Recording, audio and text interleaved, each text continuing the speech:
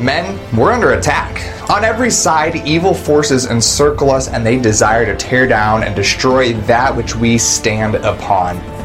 Our families and our faith, our forefathers are being overthrown on every side.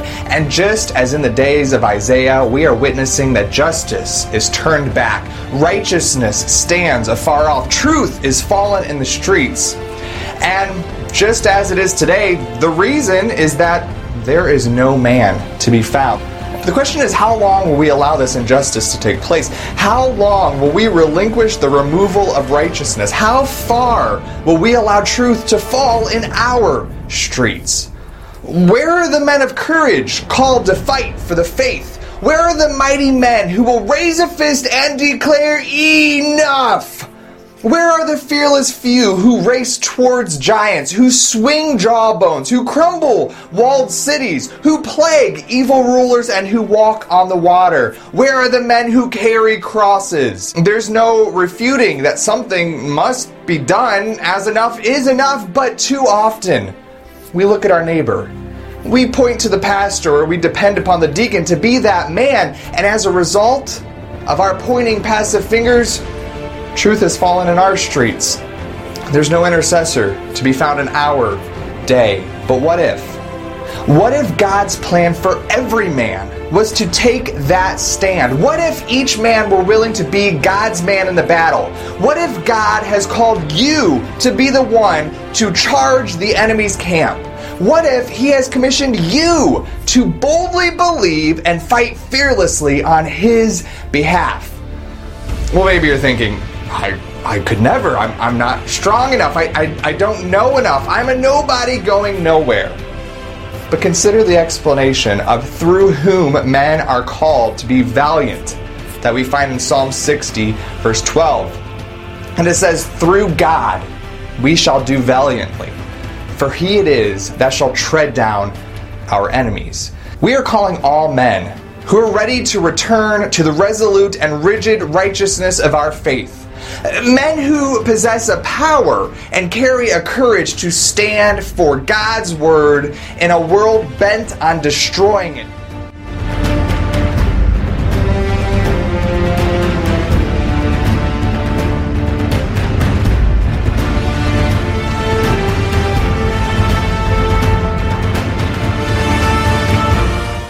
What we're going to kind of study today, what my lesson is going to be, is kind of the consequence when we don't have that. If we don't have godly men, there's a consequence for that, and so that's kind of what this is all going to be about. As the weeks go on and the months go on, hopefully you guys will stick with us. We are going to do some studies and try to study out what it is to be a godly man, to train all of us to be what God has us to be, so we can be those men of God that lead our homes and lead our churches and lead our country. So as we look to the Word of God, we're going to be in Isaiah chapter 3. Hopefully you brought your Bible or something to follow along with us. Old Testament Scripture, and we'll find in the Bible in a few different places that there was times when men just quit being men. They weren't godly, they weren't leading, they weren't what they were supposed to be, and because they weren't what they were supposed to be, there were some pretty severe things that happened. And we're going to read through this, and as we read this Old Testament Scripture that is thousands of years old, we can kind of look in the mirror, and we can look at the United States, we can look at our churches, we can look at our homes, and we can see that because men aren't what they're supposed to be often, it is evidencing itself throughout our society. So we'll read start verse number 1 if you found it, Isaiah chapter 3, and we're just going to read the first 8 verses here, and maybe we'll reference some of the other verses throughout the chapter. For behold, the Lord of hosts, doeth take away from Jerusalem and from Judah the stay and the staff, the whole stay of bread and the whole stay of water, the mighty man and the man of war, the judge and the prophet and the prudent and the ancient, the captain of 50 and the honorable man and the counselor and the cunning artificer, whatever that is, and the eloquent orator. I will give children to their princes, and babes shall rule over them. And the people shall be oppressed, every one by another, and every one by his neighbor. The child shall behave himself proudly because of the ancient, and the base against the honorable. When a man shall take hold of his brother of the house of his father, saying, Thou hast clothing, be thou our ruler, and let this ruin be under thy hand. And in that day he shall swear, saying, I will not be a healer, for in my house is neither bread nor clothing. Make me not a ruler of the people. For Jerusalem is ruined, and Judah is fallen, because their tongue and their doings are against the Lord, to provoke the eyes of his glory. And the rest of the chapter kind of follows the same theme. We'll not read it all here. We may reference it, but if you kind of understand what's going on, the prophet Isaiah is telling them the country, the nation of Israel, the families, the churches, everything is kind of collapsing because there aren't enough men of God. The title of my lesson is When Men Fail. When men fail to do what they're supposed to do, it has a great consequence on everything else. So I kind of like to just look at these verses and see, real simple, if you have your paper there, a picture without mighty men. If we look at verse number 5, it says, And the people shall be oppressed, and everyone by another, and everyone by his neighbor. So the first hand out there, are you doing the thing or am I doing it? You got it? Okay. So the first blank, violence is acceptable. And can we see that in our country? Can we see that in our society? That it used to be a time it wasn't okay to harm someone else. It wasn't okay to harm someone else's property. It wasn't okay to, and it used to be in a day, if someone was doing that, there would be men that would stand up and say, you're not going to do that here. Even in neighborhoods, you're not going to do that because there were honorable men. And now, because men aren't always what they're supposed to, even in our country, we see those that are doing violence, and it's acceptable. It's and who would have ever thought we'd come to a time when the government would say it's okay for people to be violent and even try to put their approval on it. But do we see that if godly men are what they're supposed to be, that's not acceptable? And so that's kind of what we're trying to see here is the consequence of not having godly men. Same verse, number 5, at the end of the verse, it says, And the child shall behave himself proudly against the ancient, and the base against the honorable. I don't know how many of you are old enough here. I know some of you are older than me, but remember back in the day when this is what Dad would say? You're not going to talk to your mother like that.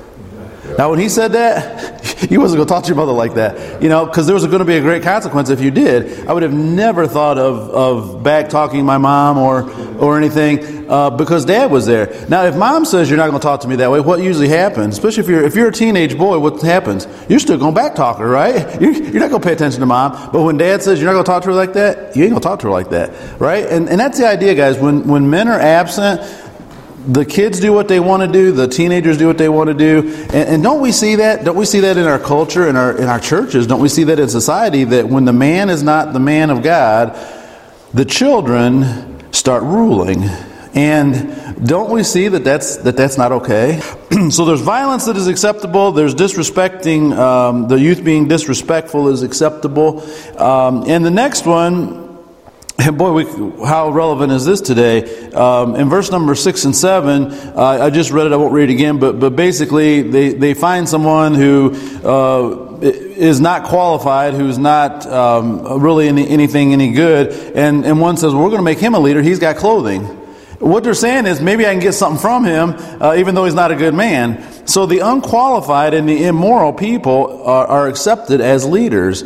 And boy, don't we see that today? Don't we see that in our government, in our churches, and in our homes sometimes? People who really are not morally good examples, people who are not godly people who are not really shouldn't be leading us.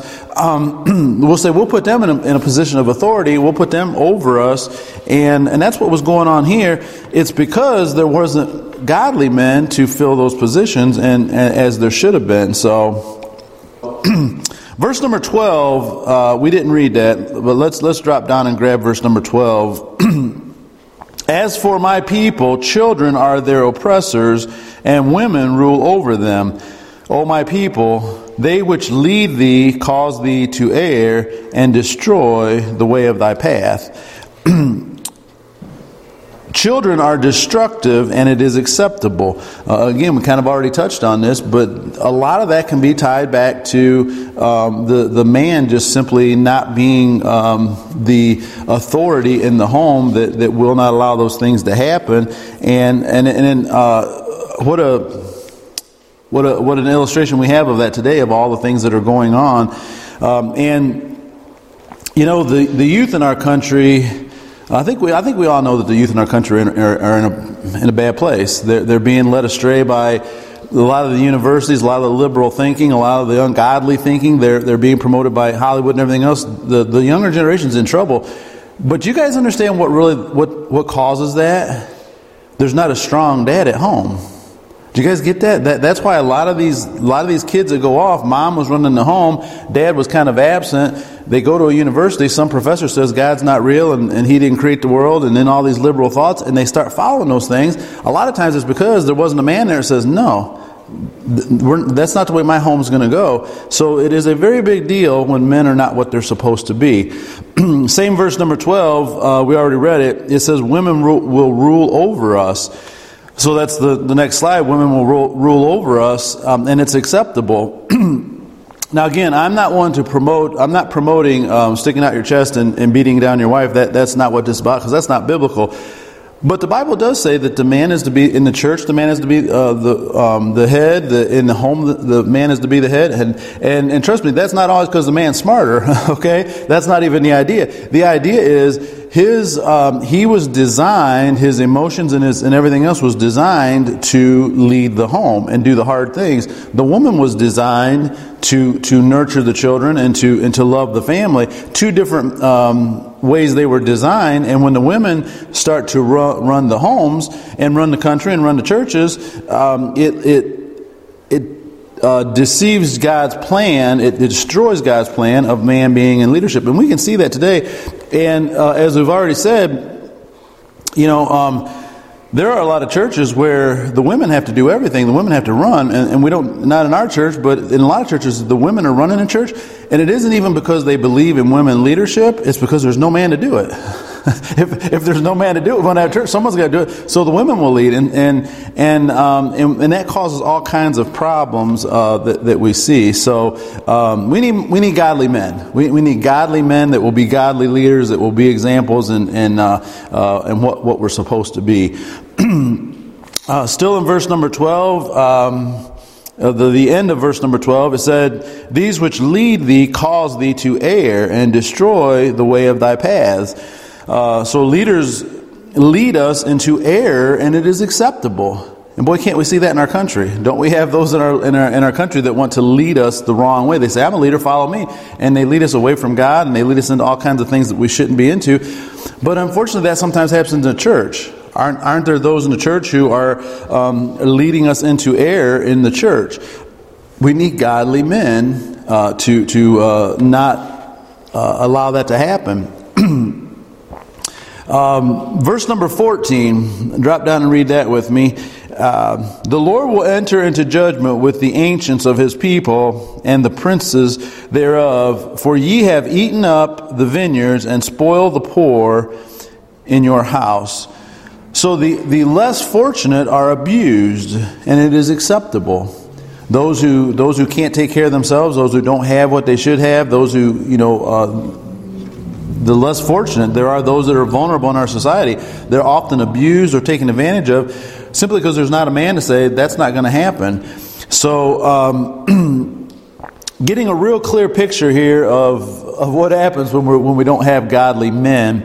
And verse number 16, Moreover, the Lord saith, because the daughters of Zion are haughty, and walk with stretched forth necks and wandering eyes, walking and mincing as they go, and making twinkling in their feet. Those are kind of strange King James Version words that maybe we wouldn't use today. But the idea here is the idea of haughty is proud. It is arrogant. It is, look at me, look how great I am. And in our society and in our land, pride and arrogance is acceptable. It's okay to just say, look at me, look how great I am, look what I've done. And the Bible says that's real, real dangerous. A godly man is not a proud man. A godly man is a man who depends on God.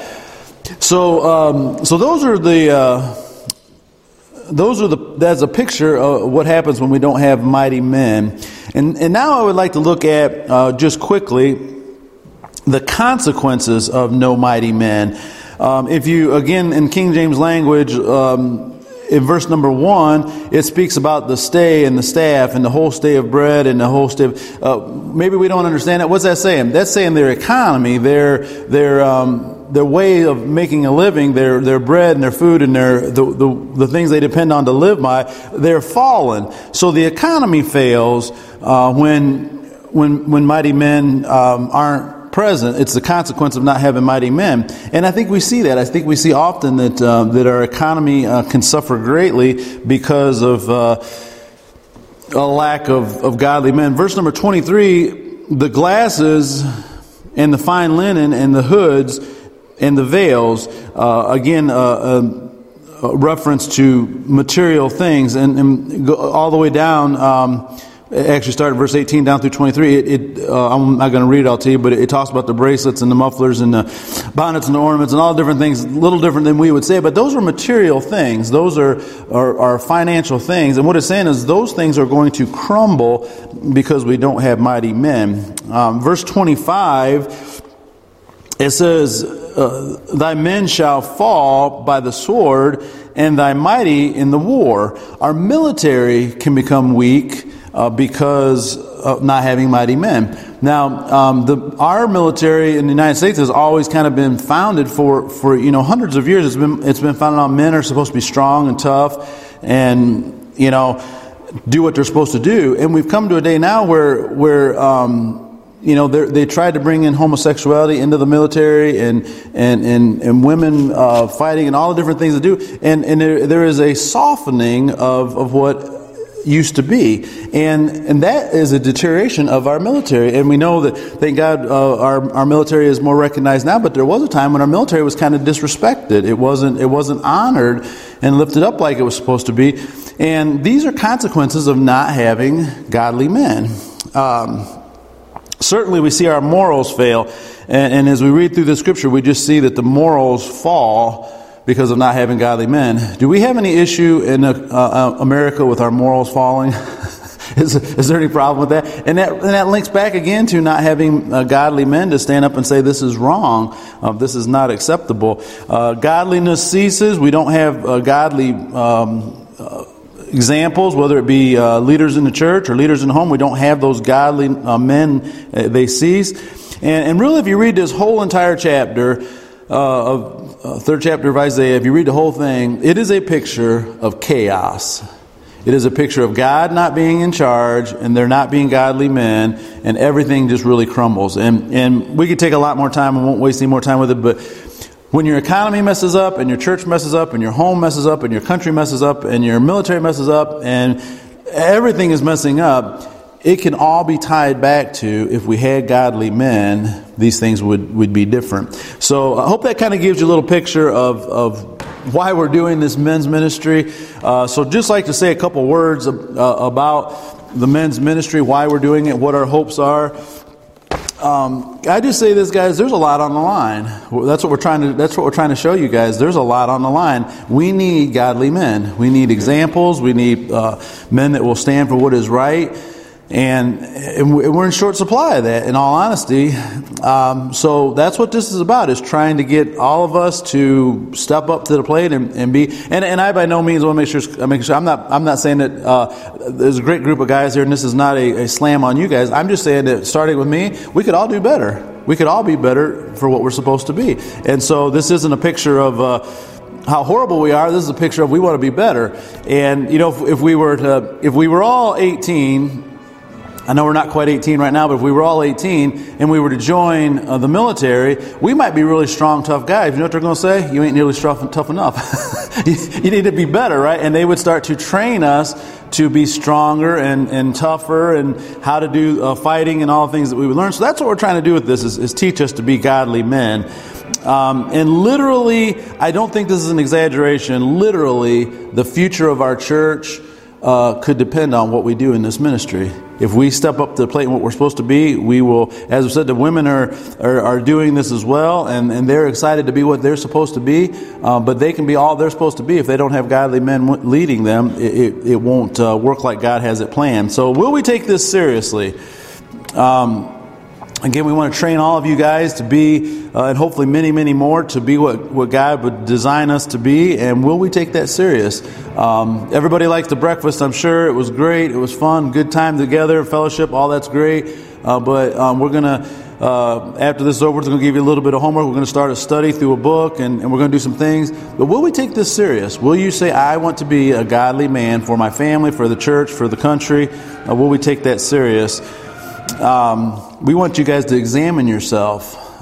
That's kind of hard to do for men. I have this question, a slight rabbit trail, but I wonder why God gave all of us egos. You ever thought why God did that? I mean, every man has an ego, right? I mean, I've never met a man that didn't have it. I've got an ego. Every man has an ego. And that makes it so hard sometimes to look in the mirror and say, what's wrong with me? Because I want to think, I'm pretty good. There's not anything wrong with me. And, you know, you think, why did God give us an ego? And there had to be a reason. But nonetheless, we want this to be about looking in the mirror and saying, you know, where do I need to step up? And as I look across here, all of you guys, I see a good group of guys.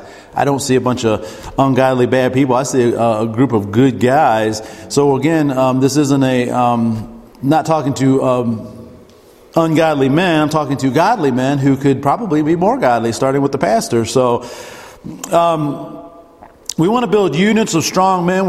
We hope as this thing progresses that maybe we can link up, maybe groups of 2 and 3 and 4, link up and be able to pray with one another and maybe confide in one another and work with one another and check on one another. Just work together in building relationships among men. And sometimes, you know, me and Renee have talked about the women, they do all these little mushy, feely things, and the women just eat it up and everything. And I said, we can't do that here. You know, we can't. That's not going to fly. You know, if we have cute little trinkets and little funny says, that's not going to make us all feel, oh, that's so cute. We can't do that, right? And sometimes a man, we think we got to be tough, and we're promoting mighty men of valor. So we think, well, I can't expose myself to another man, but we can be mighty men. You know, David and Jonathan were mighty men of valor. And they said that they had a love for one another, a true relationship all the way to death. So we can be strong and we can be mighty men, and we can still have relationships with other men, and even being vulnerable in that. We have a dream of this growing bigger than Sand Hill. We're thankful that Eric and Mike have joined us. And that what a blessing it is. But we're hoping that others will join us. We're going to put this online, and we're hoping that this will be able to impact men all over, because we need godly men everywhere. And so I just say this to everybody here today: it starts with you. It starts with you. Will you take this serious? Do you want to be a godly man? Will you be a part of this? Will you say, I want to do what I can to grow in the Lord? Or that's a decision only you can make.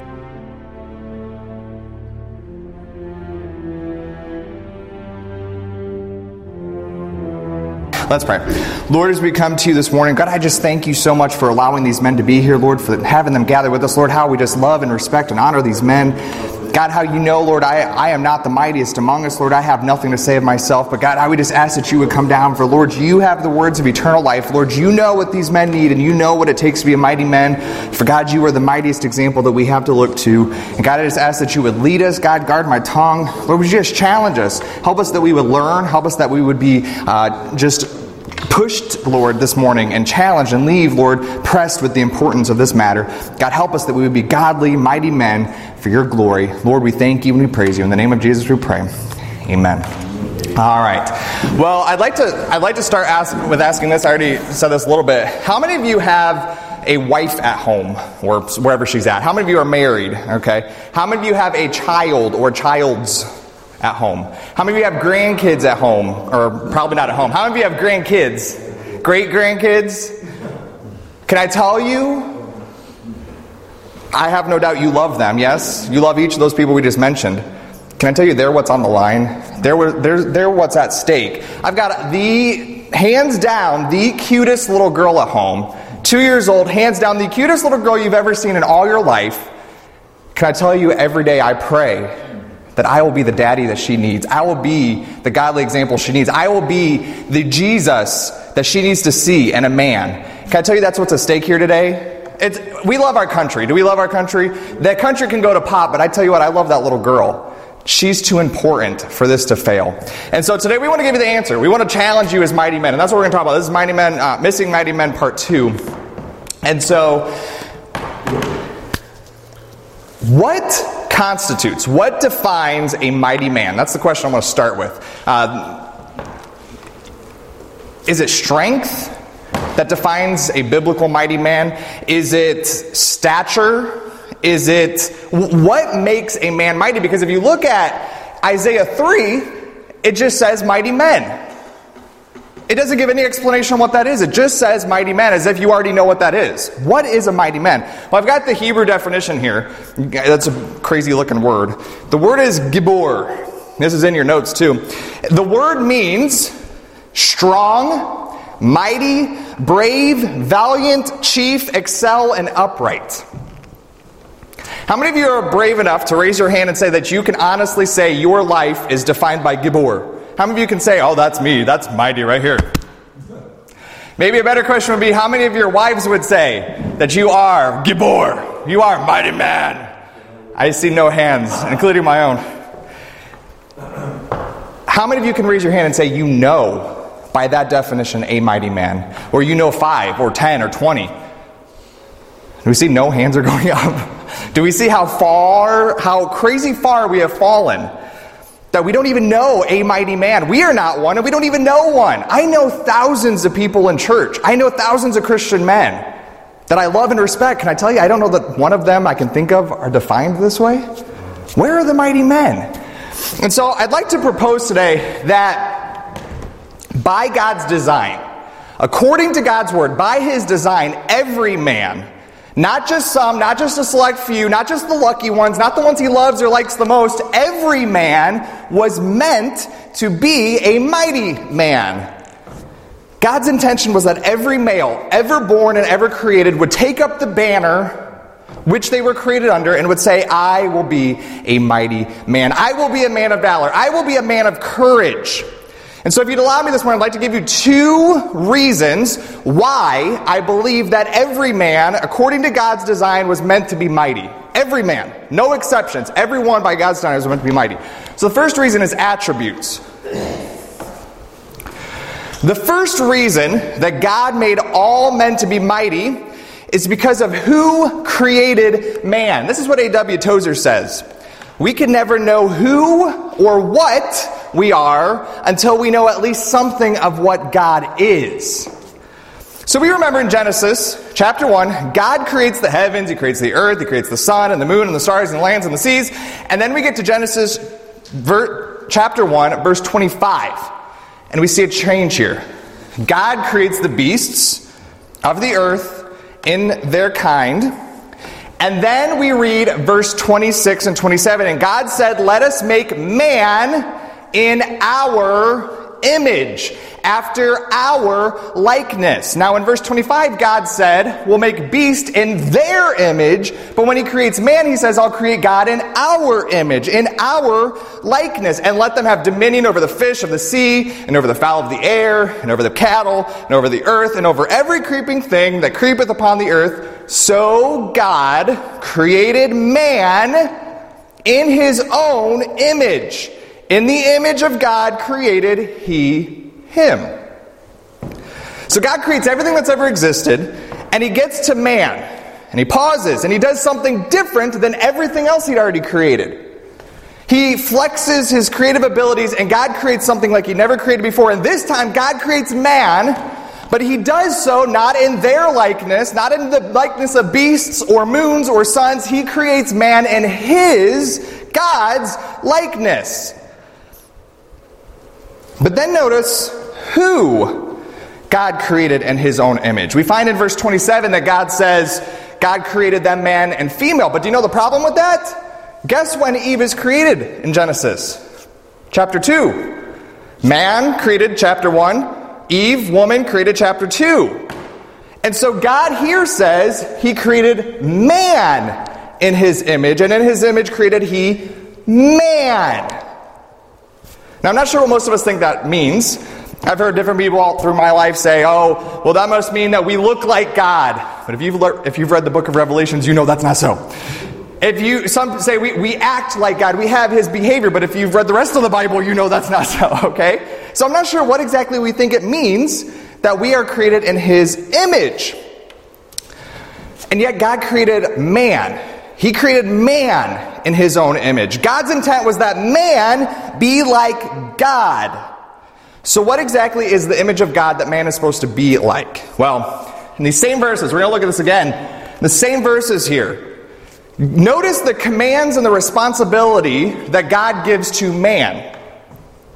And God said, let us make man in our image, after our likeness, and let him have dominion over the fish of the sea, and over the fowl of the air, and over the cattle, and over all the earth, and over every creeping thing that creepeth upon the earth. So God created man in his own image. In the image of God created he them. And God blessed them, and God said unto them, be fruitful, and multiply, and replenish the earth, and subdue it, and have dominion over the fish of the sea, and over the fowl of the air, and over every living thing that moveth upon the earth. Who else do we know in the Bible? Who else do we read of in the Bible who bears the same attributes? Who else do we read of who has dominion? Who else do we read of in the Bible who is over all of the earth? Who is fruitful? Who is plentiful? Who multiplies? Who replenishes? Who do we read of in the Bible that has these attributes? All of these commands, all of these responsibilities that God gives to a man right here in the first chapter, right out the gate in the Bible, every one of them are attributes of God himself. Man was created in God's image by giving man the responsibilities and the attributes of God himself. But consider what it takes to have dominion. So I don't know how many of you me and Papa were just joking about his household, and he was joking about my household, and we were poking at each other whose wife is scarier. It's argued, we won't have that debate. But what does it mean to have dominion? That's not a word we use often anymore. I mean, dominion. What does it mean to have dominion? What does it mean to subdue something and to be over everything? Well, it requires strength. It requires work, labor, effort. But do you know what else it requires? It requires laying aside your wants and putting the wants of others first. God didn't create the animals with this responsibility.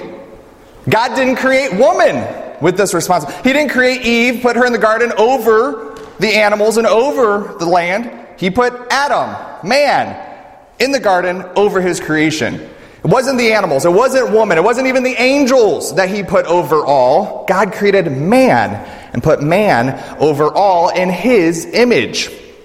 He intended that man would be mighty enough, strong enough to take charge, take responsibility, and to keep it all together and emulate God's image. So we're created in God's image, right? I think this is up here. It's not. We're created in God's image. I want to just give you a couple verses here. These are listed in your notes. We're not going to read through them. We're going to tell you what they say. We're created in God's image. Do you know that Ephesians chapter 1, verses 21 through 23 says that God, Jesus, is over all principality, over all powers, might, dominion, and every name is under the feet of Jesus. Psalms 8:6 and Hebrews 2:8 both say that Jesus has dominion and subjection over all things, and all things are under his feet.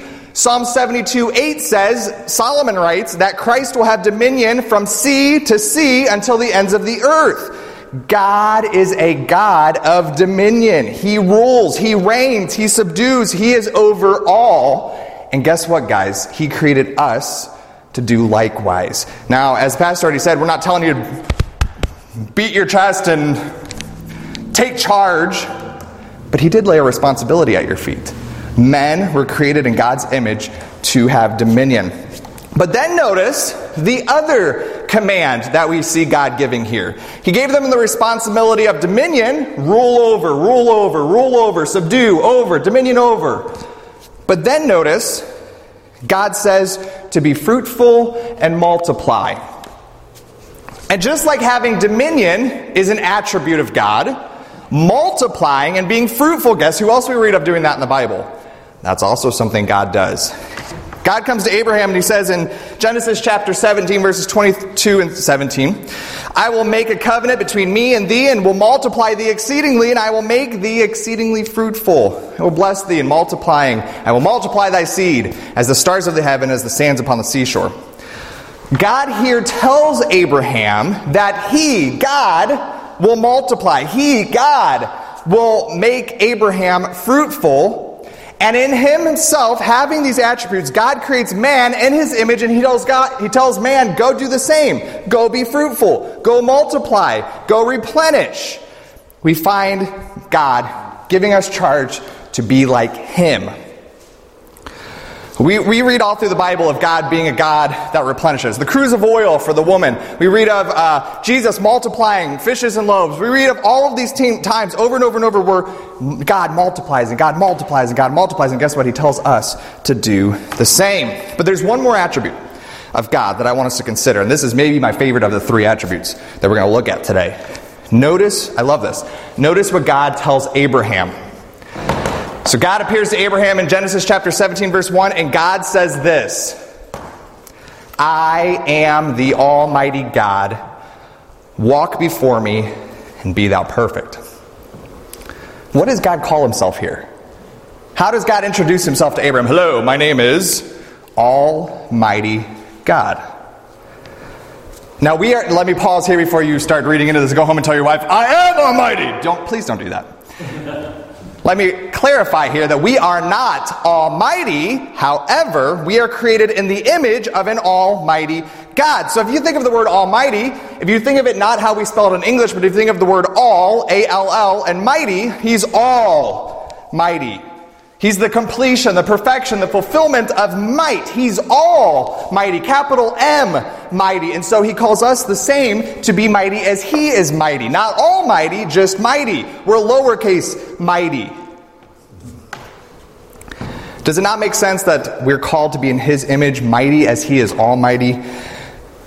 By God's design, by God's plan, we are called to be mighty men. His intent, his desires for each man that has ever lived to be mighty, because we serve a God who is mighty. That's who he is. Men, we're created in God's image.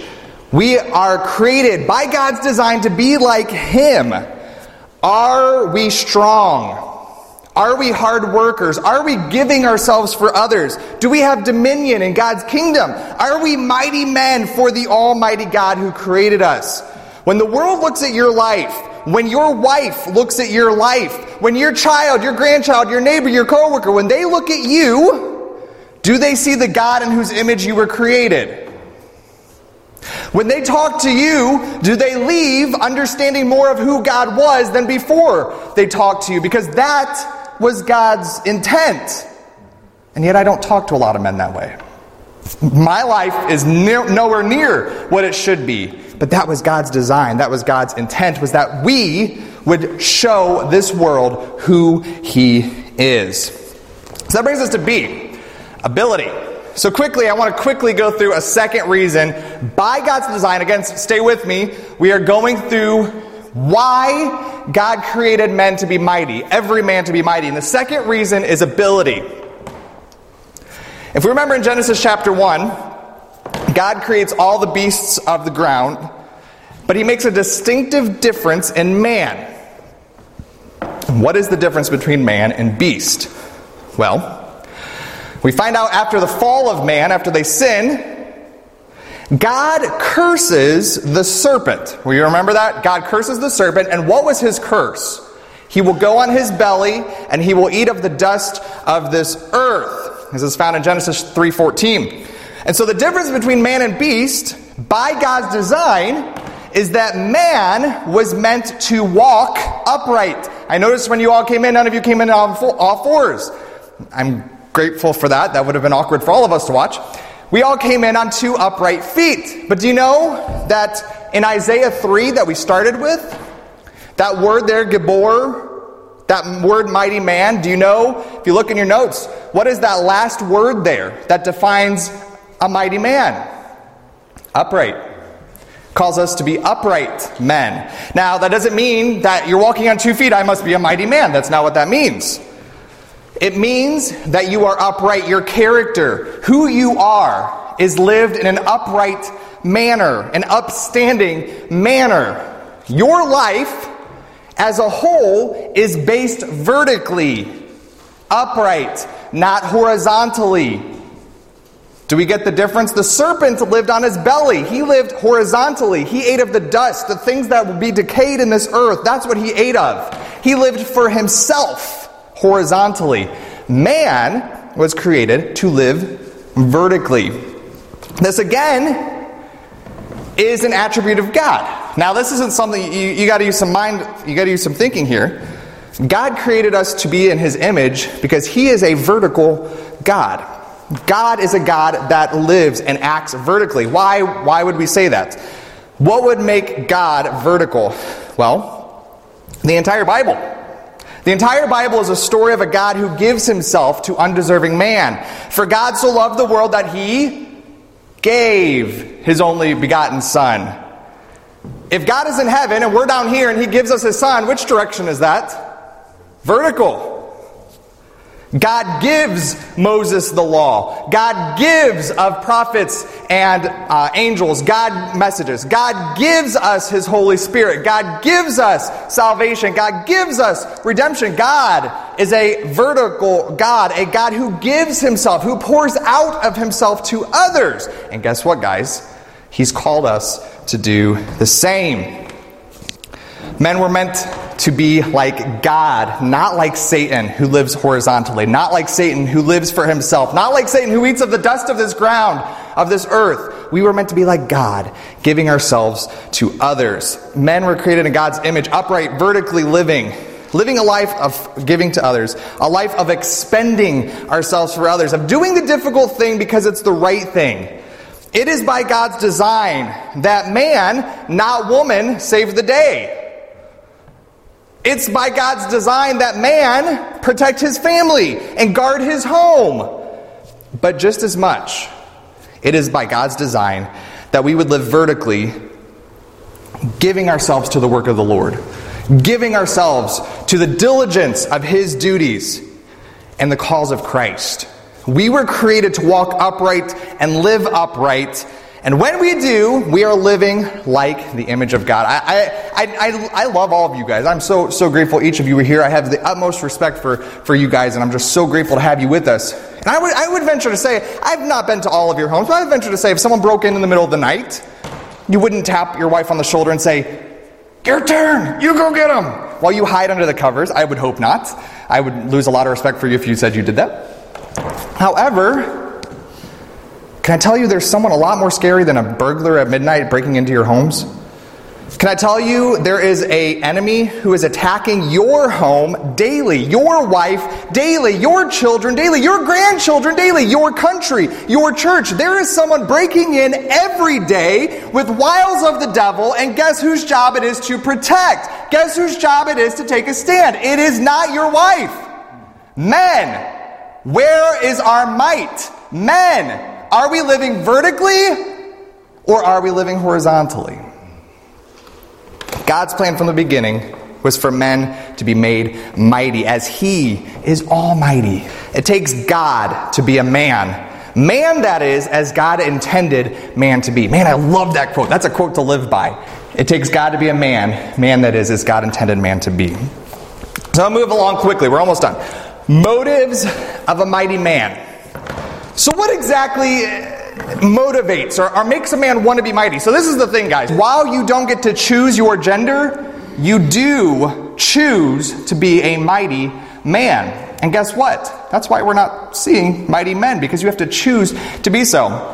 Rabbit trail real quickly. Maybe some of you are thinking, I'm old. Maybe none of you are thinking that. But you could be thinking that. I'm old. I'm done past the mighty stage. Can I tell you Joshua and Moses were in their 80s as mighty men? Can I tell you David was a teenager? Can I tell you everywhere in between we find men who are mighty for God? Age has nothing to do with might. You can become a mighty man at any stage in life. You just have to choose to be that mighty man. So, maybe you've decided you want to be mighty. Ask yourself, do I want to be mighty? Do you want to be mighty? Thank you, Mike. Do you want to be mighty? I see where our problem lies. Thank you, Miguel. Thank you. There you go, Miguel. So, though mighty men are found throughout the whole Bible, possibly my favorite and the greatest illustration of mighty men is found with David and his mighty men. The pastor already touched on this. So David is anointed king. We know this. David's anointed king, and as a young boy, he's an anointed king in Israel. However, there's a problem. There's already a king in Israel. And so, in fact, he's a jealous king. And so, for this reason, David lives as the legitimate God-chosen king. He lives on the run. As God's chosen king, lives on the run, hiding from Saul for years. But what's fascinating is that while David was hiding in the caves and craters, on the run as a ruler, he was never alone. There was never a time we read of David being alone on the run. He was always surrounded constantly by mighty men on every side. So what would motivate men, back in David's day, today as well, what would motivate men to leave their homes, to leave their families, to leave their reputations, their careers, and follow a king without a throne? What would motivate them to be mighty men? I'd like to take a look at 3 quick motives this morning. 3 motives that would motivate mighty men. The first one is cause. Each of David's mighty men were motivated and were driven by a cause worth fighting for. Notice what 1 Chronicles 11:10 says. These also are the chief of the mighty men whom David had, who strengthened themselves with him in his kingdom and with all Israel, to make him king according to the word of the Lord concerning Israel. David's mighty men knew that David, not Saul, David was God's chosen man. These mighty men knew that the will of God was a worthy cause. And for this reason, they would risk their lives and their homes and their reputations. They would be willing to lay everything on the line for the cause of God's man, David. Mighty men of our day are first and foremost motivated by the cause of Christ. As believers, we have found a king who right now does not appear to have a physical throne that we can see. Just like David, he was given a throne. He is the king, yet we follow him without seeing that throne. He is worth laying our lives down for. He is worth defending and standing strong on behalf of. We have a lack of mighty men among us. We have a lack of bravado in the belief of the cause of Christ. We don't grasp how important this is. And so for that reason, why would I give anything up for that? Why would I be mighty on that behalf? Jesus told us to count the cost before following him. He says, take up your cross and follow him. Lay down your life, leave it all behind, and follow him. And for this cause, in Christ, nearly all of the disciples were martyred, killed. The history of the church is written in red of the blood of the people who gave their lives on behalf of the cause of Christ. Where has that gone in the church? Where has that disappeared to? We won't even show up for a breakfast. You're all here so you don't count. We won't even show up for church. We won't even sacrifice this or give that or slightly make ourselves inconvenienced. Where are the men who will lay their lives down for the cause of Christ? Mighty men are motivated by the cause of Christ. It's what fuels us. It's what drives us. It's what keeps us from giving up. Not our traditions, not our preferences, not our comforts. It is the cause of Christ that we become mighty for. And so I ask, men, is there not a cause? If you want to be a mighty man, I want you to ask yourself, how passionate, how saturated, how engulfed is my life in the cause of Christ? Because that's where it starts to be a mighty man. Second motivation is courage. I love this. You can't read the story of David and his mighty men without finding courage dripping off the pages. The second motivation of mighty men in David's day was courage. These men were fearless. And I don't mean like fearless like we see today. I mean something I've never heard of fearless. Consider a few of the courageous encounters of David's mighty men. Jashobeam? Sure. He killed 800 men with a spear. One man, one spear, 800 men slain. That takes some courage. Yes? Great. Yes? Eleazar fought so fearlessly that his hand stuck. It was stuck, clinging to the sword. Shammah defended against the entire Philistine army by himself in a wheat field. Him against the entire army. I don't know how many of you would be courageous enough to stand up to Iraq by yourself, or Afghanistan, or Russia, whoever you're stand up to their entire military alone to defend a field. That's what he did. That's courage. Abishai killed 300 men. He also killed the son of a giant. Benaniah killed a lion. He killed men who were like lions, and he killed giants. This is courage. Can we all agree? This is courage. There came a point, this is one of my favorite David stories. Came a point in David's life where he's on the run, he's got his mighty men around him, and he just really wants to drink a cold water from a certain well. The problem was that particular well was behind enemy lines. It was forbidden. He couldn't get to it. Mere men would discount the desires of David, but mighty men were full of courage. They were focused entirely on what their king wanted and were willing to do anything it took. And guess what? They sneaked behind enemy lines for a sip of water for their king that he would pour out anyways. That's courage. How many of you can say you would do anything that your king desires, no matter the cost, no matter the fear, no matter the enemy, anything my king wants, he gets. I will be the one to go. I will be the one to do it. That's courage.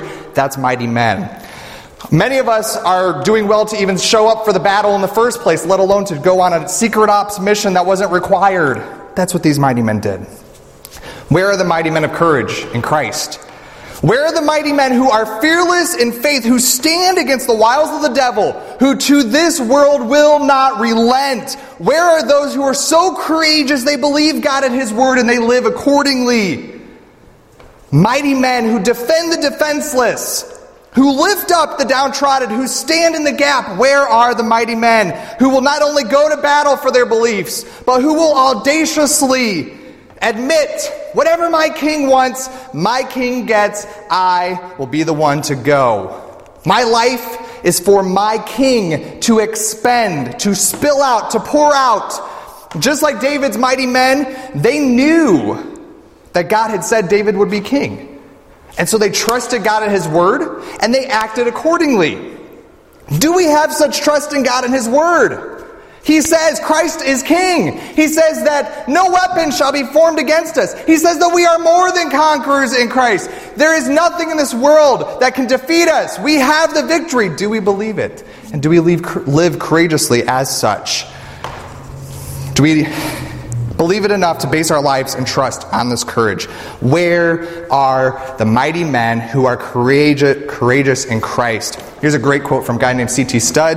If Jesus Christ be God and died for me, then no sacrifice can be too great for me to make for Him. How many of us can say that's us? This courage, this is the motivation of a mighty man. There's one last motivation. This is one of our biggest reasons for starting this ministry. Camaraderie. David's mighty men were motivated by camaraderie. Where David went, his mighty men went. Whether it was a cave, whether it was a battle, whether it was enemy lines, wherever their king went, the mighty men followed. It was this same camaraderie among David's men themselves that kept them motivated. Well, if CJ's going to be there, I'm going too. It motivated them. It built something up in them. Their united focus was on the cause of their king and not their own desires. And for this reason, we don't find David's mighty men infighting and jealous and bickering with one another, complaining and competition. We find over and over that David's mighty men worked together to fight their foes, and they won. Continually, these men came along side by side with one another to accomplish what their king requested. How the church is lacking camaraderie among men. We are too inwardly focused on ourselves. We are men too selfish, too self-centered, too horizontal. This is why we don't see camaraderie. I can't think of Steve's best interest when I'm thinking about myself. This is why we have no camaraderie among one another. We are too inwardly focused, too selfish, too self-centered, too busy living horizontal lives. We want what we want, when and where and how we want it. And when this is the case, everything is an argument. Everything is a competition. And suddenly, even the church becomes so focused on ourselves that we begin opening friendly fire. We begin losing focus on what really matters. Mighty men refuse. Mighty men refuse to attack a fellow man. Mighty men refuse to seek their own interests, their own wants, their own desires. Mighty men come alongside one another. They link arms and they unite in a mutual motivation, which is camaraderie in Christ. Where are the mighty men? Where are the mighty men willing to set aside our differences? To set aside, lay aside our preferences, willing to lay ourselves aside, willing to lay ourselves down for our fellow men in order that we can unite in our fellowship and faith for Christ. Where are the mighty men who find common ground in serving God with all their heart, with all their soul, with all their mind, and with all their strength? Where are the mighty men whose hearts are knit together like David and Jonathan, who are so knit together that they strengthen one another in the body of Christ? When I'm with Mike, I am stronger afterwards because we have camaraderie and we are strengthened in the cause of Christ after we depart from one another. Where is the camaraderie among our brothers in Christ? We need mighty men who will return to camaraderie in Christ. And so the tales of mighty men seem to have faded in history past.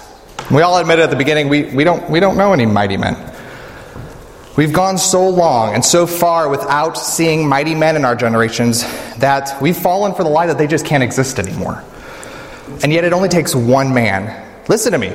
It takes one man, not 12, not 100, not 50, one man to bring back might into the men of God. It's interesting.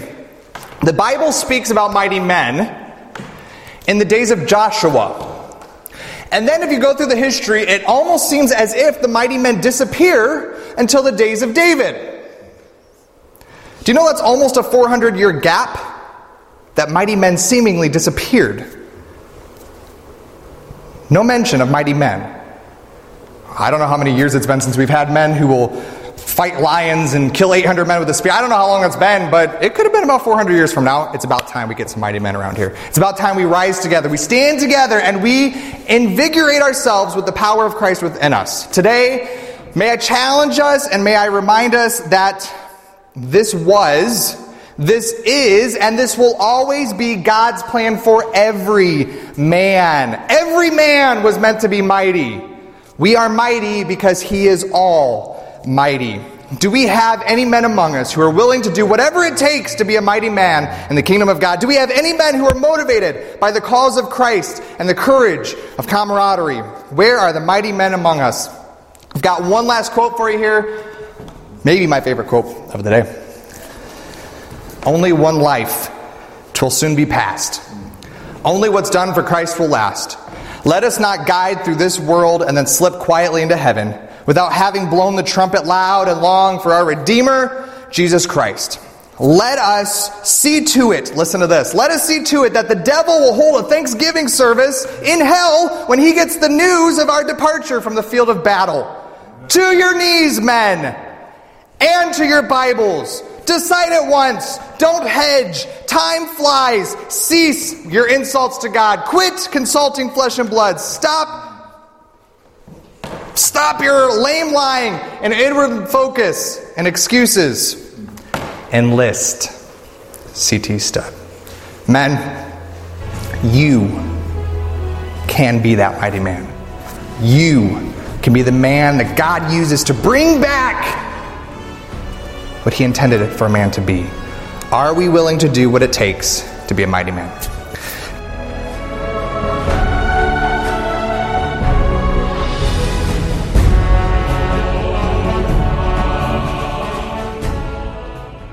Well, thanks so much for joining us here for our first session of the Sandhill Men's Ministry. We hope that your soul has been stirred and that your faith has been fortified in what God has called each of us to be as a man.